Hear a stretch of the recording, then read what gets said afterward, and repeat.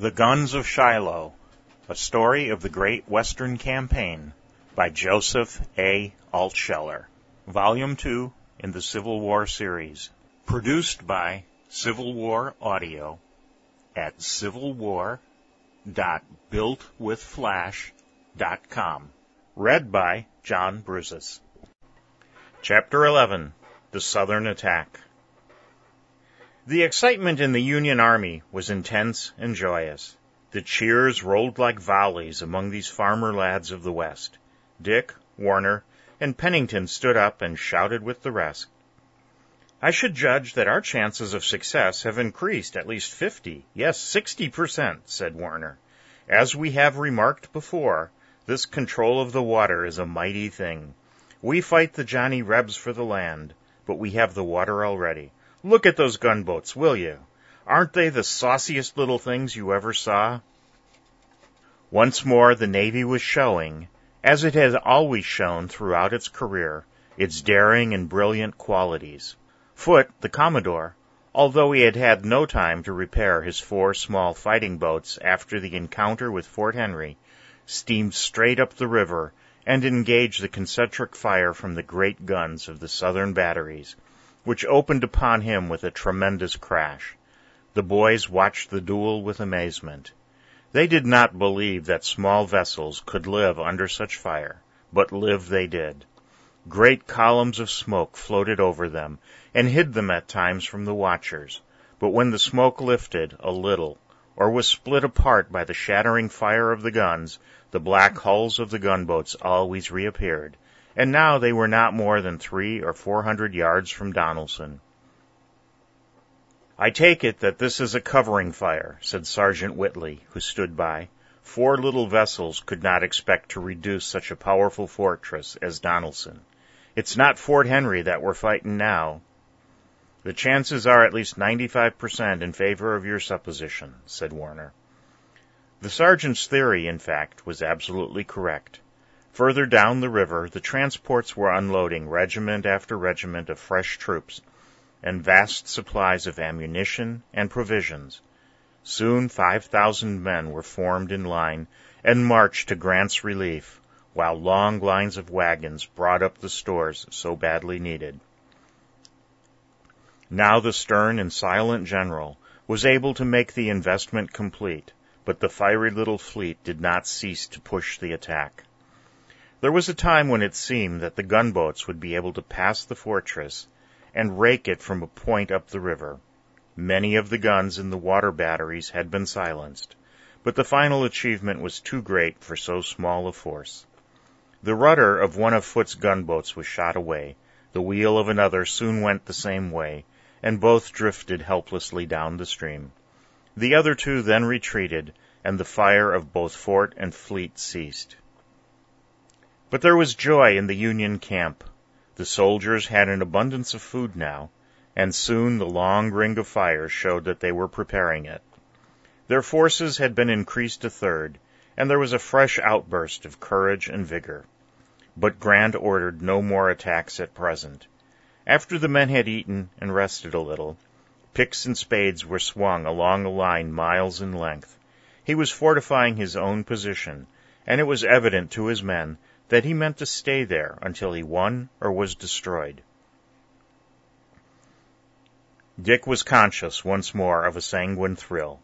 Like the others, he felt the strong hand over him, and the certainty that they were led with judgment and decision made him believe that all things were possible. Yet the work of fortifying continued but a little while. The men were exhausted by cold and fatigue, and were compelled to lay down their tools. The fires were built anew, and they hovered about them for shelter and rest.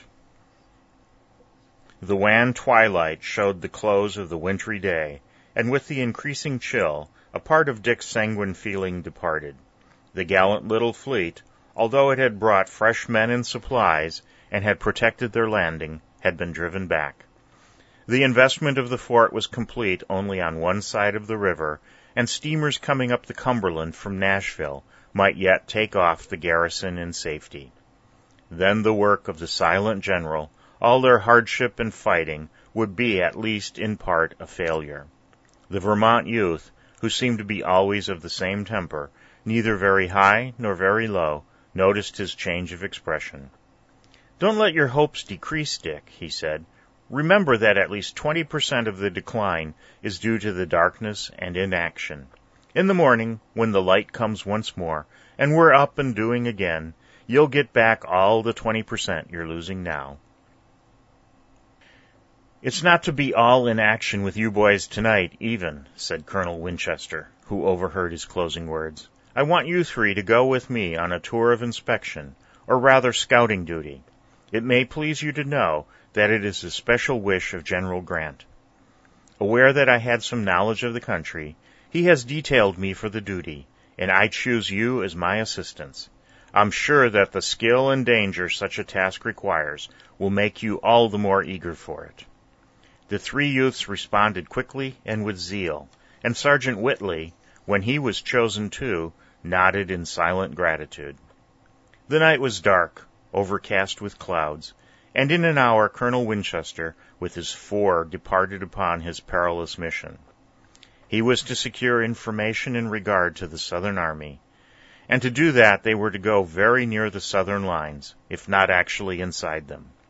Such an attempt would be hazardous in the extreme in the face of a vigilant watch, but on the other hand, they would be aided by the fact that both North and South were of like blood and language. Even more, many of those in the opposing camps came from the same localities, and often were of kin. Dick's regiment had been stationed at the southern end of the line, near the little town of Dover, but they now advanced northward and westward, marching for a long time along their inner line.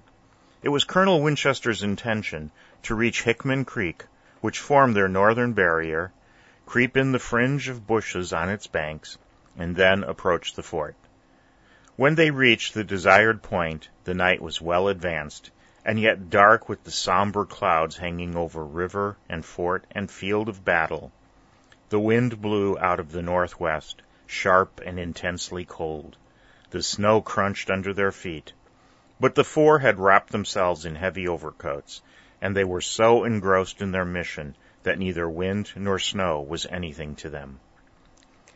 They passed along the bank of the creek, keeping well within the shadow of the bushes, leaving behind them the last outpost of the Union Army, and then slowly drew near to the fort. They saw before them many lights burning in the darkness, and at last they discerned dim figures walking back and forth. Dick knew that these were the Southern sentinels. The four went a little nearer, and then crouched down in the snow among some low bushes. Now they saw the Southern sentinels more distinctly. Some, in fact, were silhouetted sharply as they passed before the Southern fires. Northern sharpshooters could have crept up and picked off many of them, as the Southern sharpshooters in turn might have served many of the Northern watchers. But in this mighty war there was little of such useless and merciless enterprise. The men soon ceased to have personal animosity, and in the nights between the great battles, when the armies yet lay face to face, the hostile pickets would often exchange gossip and tobacco. Even in a conflict waged so long and with so much desperation, the essential kindliness of human nature would assert itself. The four, as they skirted the Southern line, noticed no signs of further preparations by the Confederates. No men were throwing up earthworks or digging trenches. As well as they could surmise, the garrison, like the besieging army, was seeking shelter and rest, and from this fact the keen mind of Colonel Arthur Winchester divined that the defense was confused and headless. Colonel Winchester knew most of the leaders within Donelson. He knew that Pillow was not of a strong and decided nature, nor was Floyd, who would rank first, of great military capacity. Buckner had talent, and he had served gallantly in the Mexican War, but he could not prevail over the others. The fame of Forrest, the Tennessee mountaineer, was already spreading, but a cavalryman could do little for the defense of a fort besieged by 20,000 well-equipped men, led by a general of unexcelled resolution. All that Colonel Winchester surmised was true. Inside the fort, confusion and doubt reigned. The fleeing garrison from Fort Henry had brought exaggerated reports of Grant's army. Very few of the thousands of young troops had ever been in battle before. They, too, suffered, though in a less degree, from cold and fatigue, but many were wounded. Pillow and Floyd, who had just arrived with his troops, talked of one thing and then another. Floyd, who might have sent word to his valiant and able chief, Johnston, did not take the trouble, or forgot to inform him of his position.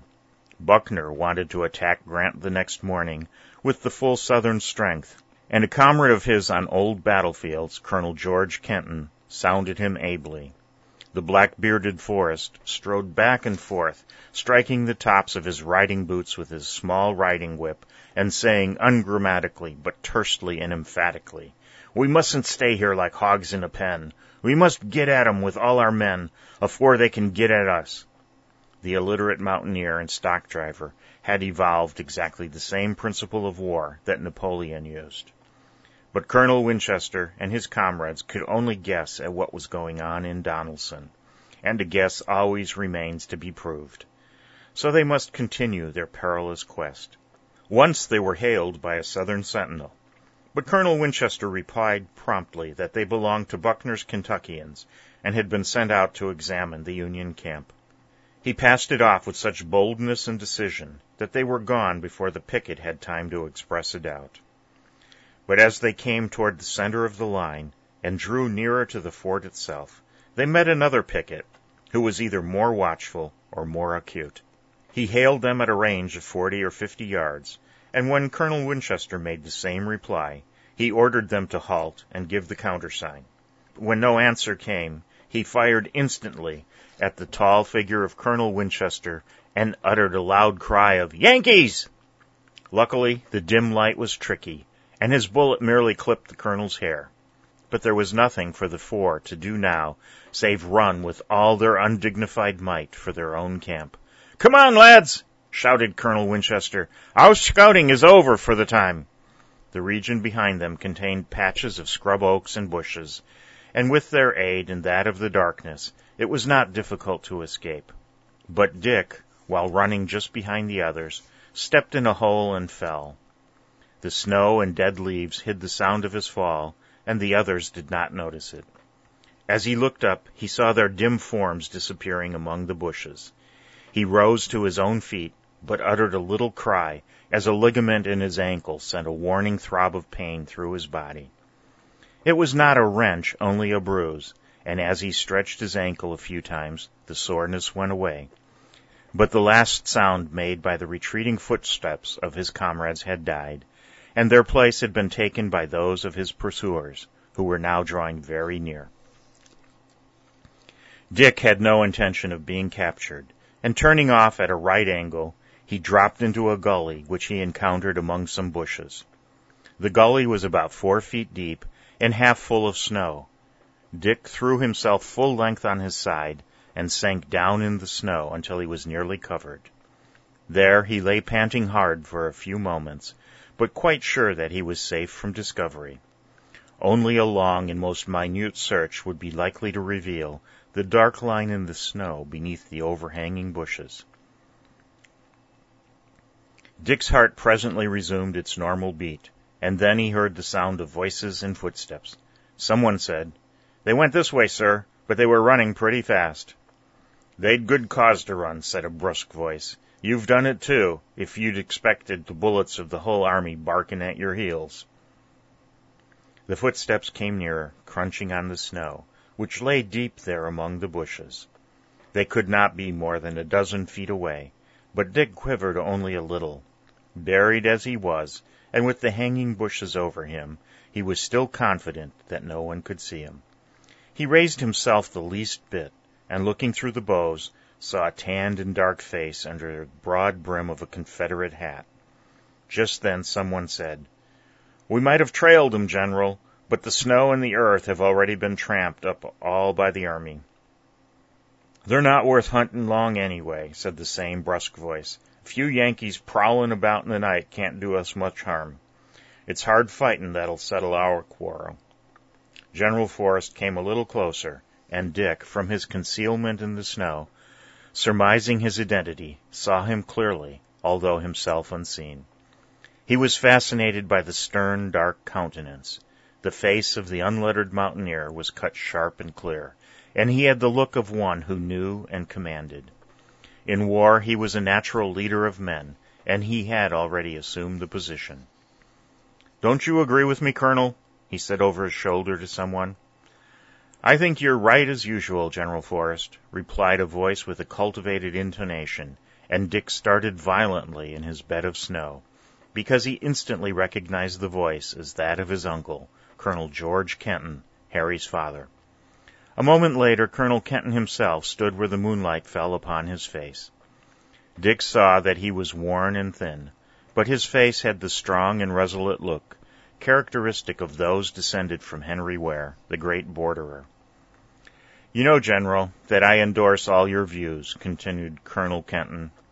"We are unfortunate here in having a division of counsels, while the Yankees have a single and strong head.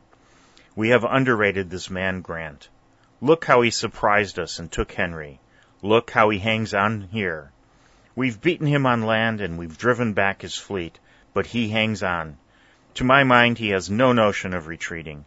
He'll keep on pounding us as long as we are here."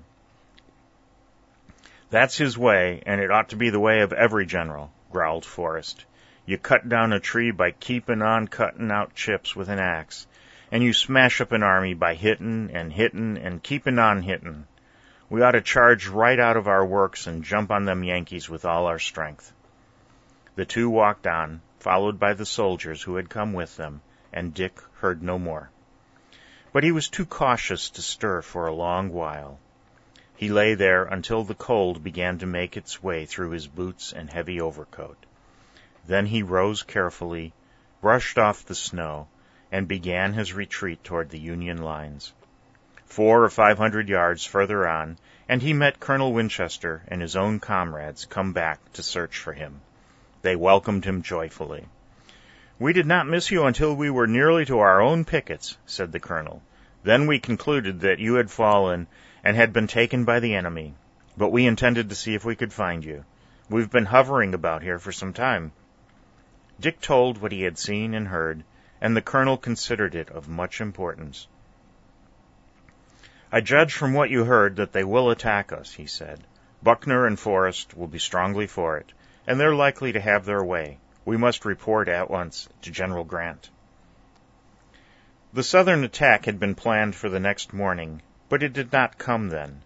Pillow, for reasons unknown, decided to delay another day, and his fiery subordinates could do nothing but chafe and wait.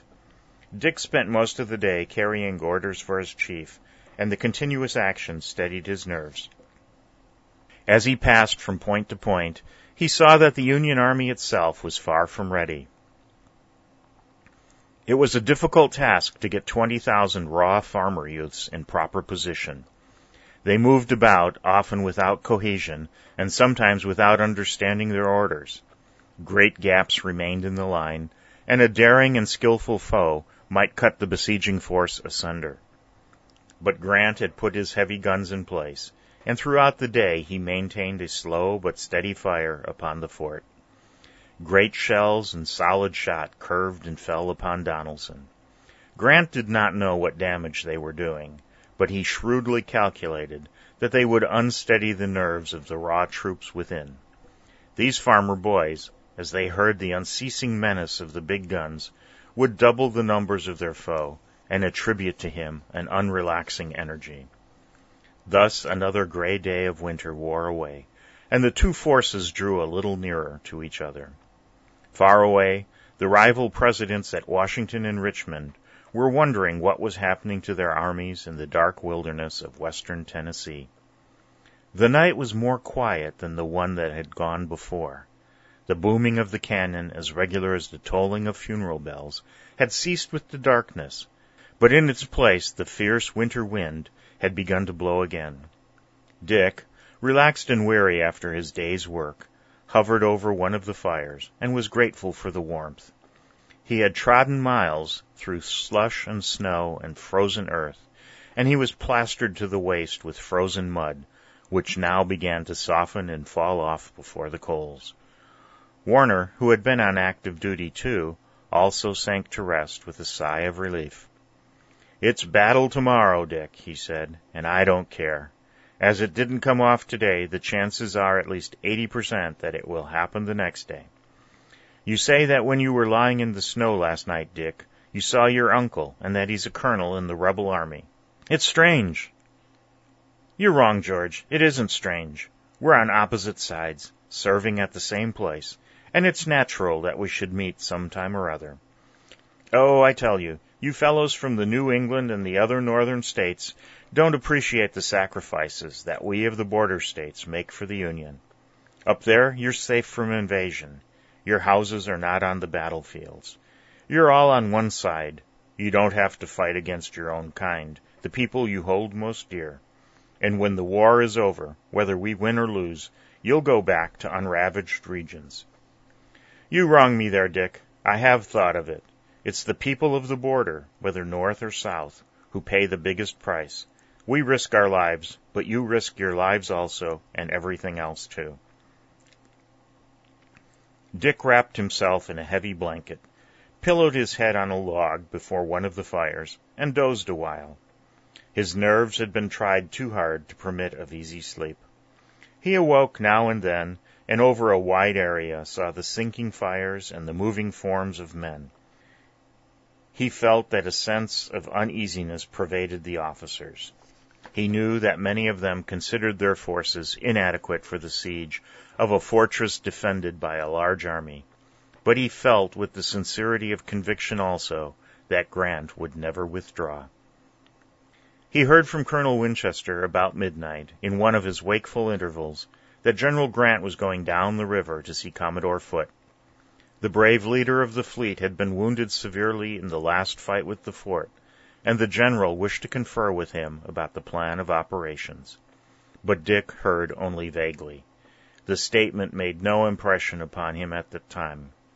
Yet he was conscious that the feeling of uneasiness still pervaded the officers. He noticed it in Colonel Winchester's tone, and he noticed it, too, in the voices of Colonel Newcomb and Major Hertford, who came presently to confer with Winchester. But the boy fell into his doze again while they were talking. Warner and Pennington, who had done less arduous duties, were sound asleep near him, the low flames now and then throwing a red light on their tanned faces. It seemed to him that it was about halfway between midnight and morning, and the hum and murmur had sunk to a mere minor note. But his sleepy eyes still saw the dim forms of men passing about, and then he fell into his uneasy doze again. When he awoke once more, it was misty and dark, but he felt that the dawn was near. In the east, a faint tint of silver showed through the clouds and vapors. Heavy banks of fog were rising from the Cumberland and the flooded marshes. The earth began to soften, as if unlocking from the hard frost of the night. Colonel Winchester stood near him, and his position showed that he was intensely awake. He was bent slightly forward, and every nerve and muscle was strained, as if he was eager to see and hear something which he knew was there, but which he could not yet either see or hear. Dick threw off his blanket and sprang to his feet. At the same moment Colonel Winchester motioned him to awaken Warner and Pennington, which he did at once in speed and silence. That tint of silver, the lining of fogs and vapors, shone more clearly through and spread across the east. Dick knew now that the dawn was at hand. The loud but mellow notes of a trumpet came from a distant point toward Donelson, and then others to right and left joined and sang the same mellow song, but it lasted only for a moment. Then it was lost in the rapid crackle of rifles, which spread like a running fire along the front of miles. The sun in the east swung clear of the earth, its beams shooting away through fogs and vapors. The dawn had come, and the attack had come with it. The Southerners, ready at last, were rushing from their fort and works, and, with all the valor and fire that distinguished them upon countless occasions, they were hurling themselves upon their enemy. The fortress poured out regiment after regiment, chafing so long upon the defense Southern youth was now at its best. Attacking, not attacked, the farmer lads felt the spirit of battle blaze high in their breasts.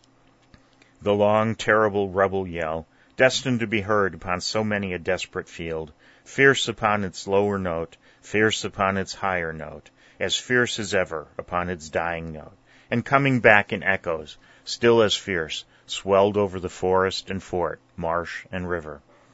The crackling fire of the pickets ceased.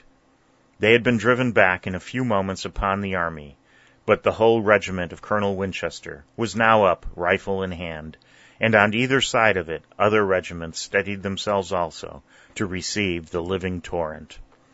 The little band of Pennsylvanians were on the left of the Kentuckians, and were practically a part of them. Colonel Newcomb and Major Hertford stood amid their men, encouraging them to receive the shock. But Dick had time for only a glance at these old comrades of his. The southern wave, crested with fire and steel, was rolling swiftly upon them, and as the southern troops rushed on, they began to fire as fast as they could pull the trigger, fire and pull again. Bullets and sheets struck in the Union ranks. Hundreds of men went down. Dick heard the thud of lead and steel on flesh, and the sudden cries of those who were struck. It needs no small courage to hold fast against more than 10,000 men, rushing forward at full speed and bent upon victory or death. Dick felt all the pulses in his temples beating hard, and he had a horrible impulse to break and run, but pride kept him firm. As an officer, he had a small sword, and snatching it out, he waved it, while at the same time he shouted to the men to meet the charge. The Union troops returned the fire. Thousands of bullets were sent against the ranks of the rushing enemy.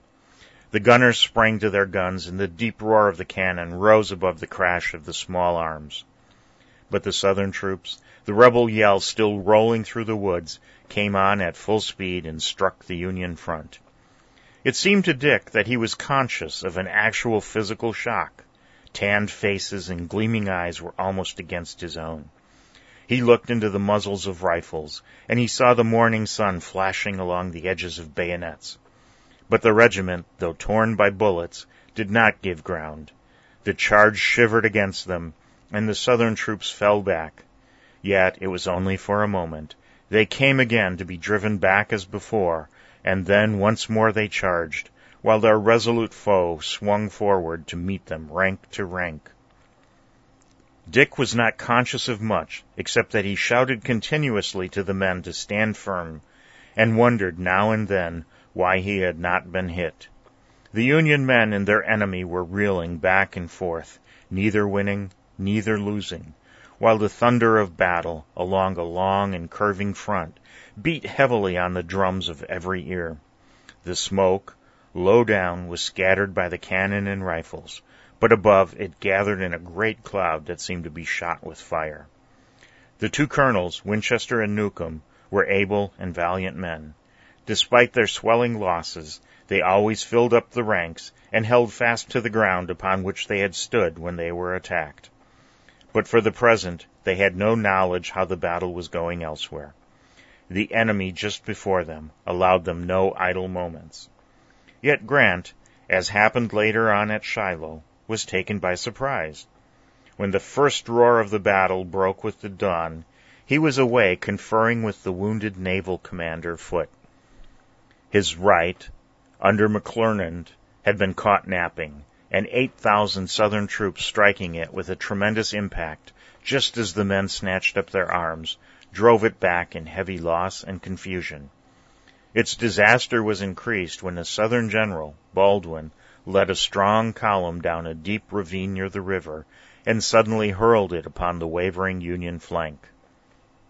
Whole regiments retreated now, and guns were lost.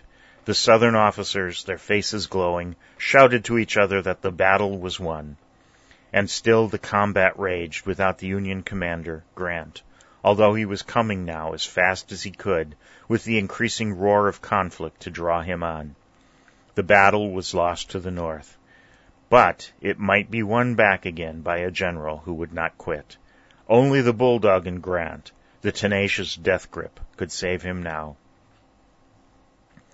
Dick and his friends suddenly became conscious that both on their right and left, the thunder of battle was moving back upon the Union camp. They realized now that they were the only segment of a circle extending forward, practically within the Union lines, and that the combat was going against them. The word was given to retreat, lest they be surrounded, and they fell back slowly, disputing with desperation every foot of ground that they gave up. Yet they left many fallen behind. A fourth of the regiment had been killed or wounded already, and there were tears in the eyes of Colonel Winchester as he looked over the torn ranks of his gallant men. Now the Southerners, meaning to drive victory home, were bringing up their reserves and pouring fresh troops upon the shattered Union front.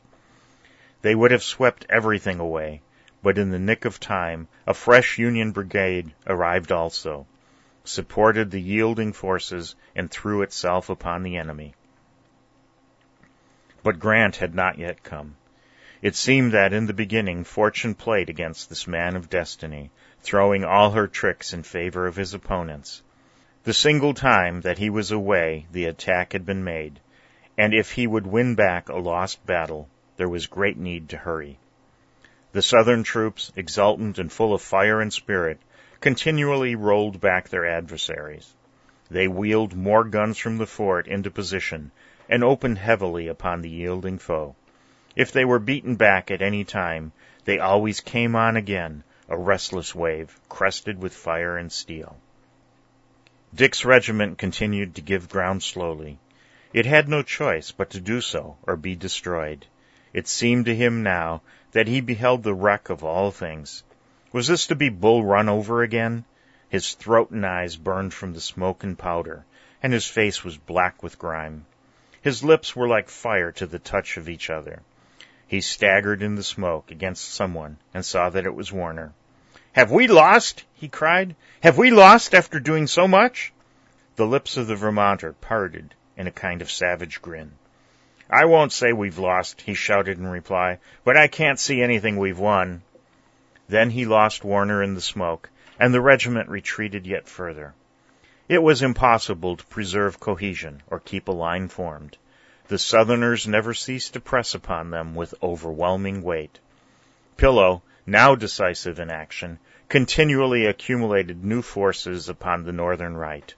Every position that McClernand had held at the opening of the battle was now taken, and the Confederate general was planning to surround and destroy the whole Union army. Already he was sending messengers to the telegraph with news for Johnston of his complete victory. But the last straw had not yet been laid upon the camel's back. McClernand was beaten, but the hardy men of Kentucky, East Tennessee, and the Northwest still offered desperate resistance. Conspicuous among the defenders was the regiment of young pioneers from Nebraska, hunters, Indian fighters, boys of 20 or less, who had suffered already every form of hardship. They stood undaunted amid the shower of bullets and shells and cried to the others to stand with them. Yet the condition of the Union army grew steadily worse. Dick himself, in all the smoke and shouting and confusion, could see it. The regiments that formed the core of resistance were being pared down continually. There was a steady dribble of fugitives to the rear, and those who fought felt themselves going back always, like one who slips on ice. The sun, far up in the heavens, now poured down beams upon the vast cloud of smoke and vapor in which the two armies fought. The few people left in Dover, red-hot for the South, cheered madly as they saw their enemy driven further and further away. Grant, the man of destiny, ill-clad and insignificant in appearance, now came upon the field and saw his beaten army. But the bulldog in him shut down its teeth and resolved to replace defeat with victory. His greatest qualities, strength and courage in the face of disaster, were now about to shine forth. His countenance showed no alarm. He rode among the men, cheering them to renewed efforts. He strengthened the weak places in the line that his keen eyes saw. He infused a new spirit into the army. His own iron temper took possession of the troops, and that core of resistance, desperate when he came, suddenly hardened and enlarged. Dick felt the change. It was of the mind, but it was like a cool breath upon the face. It was as if the winds had begun to blow courage. A great shout rolled along the northern line. "Grant has come!" exclaimed Pennington, who was bleeding from a slight wound in the shoulder, but who was unconscious of it. "And we've quit retreating." The Nebraska youth had divined the truth. Just when a complete Southern victory seemed to be certain, the reversal of fortune came. The coolness, the courage, and the comprehensive eye of Grant restored the battle for the North. The Southern reserves had not charged with the fire and spirit expected, and, met with a shattering fire by the Indiana troops, they fell back. Grant saw the opportunity, and massing every available regiment, he hurled it upon Pillow in the Southern center. Dick felt the wild thrill of exultation as they went forward instead of going back, as they had done for so many hours. Just in front of him was Colonel Winchester, waving aloft a sword, the blade of which had been broken in two by a bullet, and calling to his men to come on. Warner and Pennington, grimed with smoke and mud, and stained here and there with blood, were near also, shouting wildly. The smoke split asunder for a moment, and Dick saw the long line of charging troops. It seemed to be a new army now, infused with fresh spirit and courage, and every pulse in the boy's body began to beat heavily with the hope of victory. The smoke closed in again, and then came the shock. Exhausted by their long efforts, which had brought victory so near, the Southern troops gave way. Their whole center was driven in, and they lost, foot by foot, the ground that they had gained with so much courage and blood. Grant saw his success, and he pressed more troops upon his weakening enemy. The batteries were pushed forward and raked the shattered Southern lines. Pillow, who had led the attack instead of Floyd, seeing his fortunes pass so suddenly from the zenith to the nadir, gathered his retreating army upon a hill in front of their entrenchments, but he was not permitted to rest there. A fresh Northern brigade, a reserve, had just arrived upon the field. Joining it to the forces of Lew Wallace, afterwards famous as a novelist, Grant hurled the entire division upon Pillow's weakened and discouraged army. Winchester's regiment joined in the attack. Dick felt himself swept along as if by a torrent. His courage, and the courage of those around him, was all the greater now, because hope, sanguine hope, had suddenly shot up from the very depths of despair. Their ranks had been thinned terribly, but they forgot it for the time and rushed upon their enemy. The battle had rolled back and forth for hours. Noon had come and passed. The troops of Pillow had been fighting without ceasing for 6 hours, and they could not withstand the new attack made with such tremendous spirit and energy. They fought with desperation, but they were compelled at last to yield the field and retreat within their works. Their right and left suffered the same fate. The whole Confederate attack was repulsed. Bull Run was indeed reversed. There the South snatched victory from defeat, and here the North came back with a like triumph.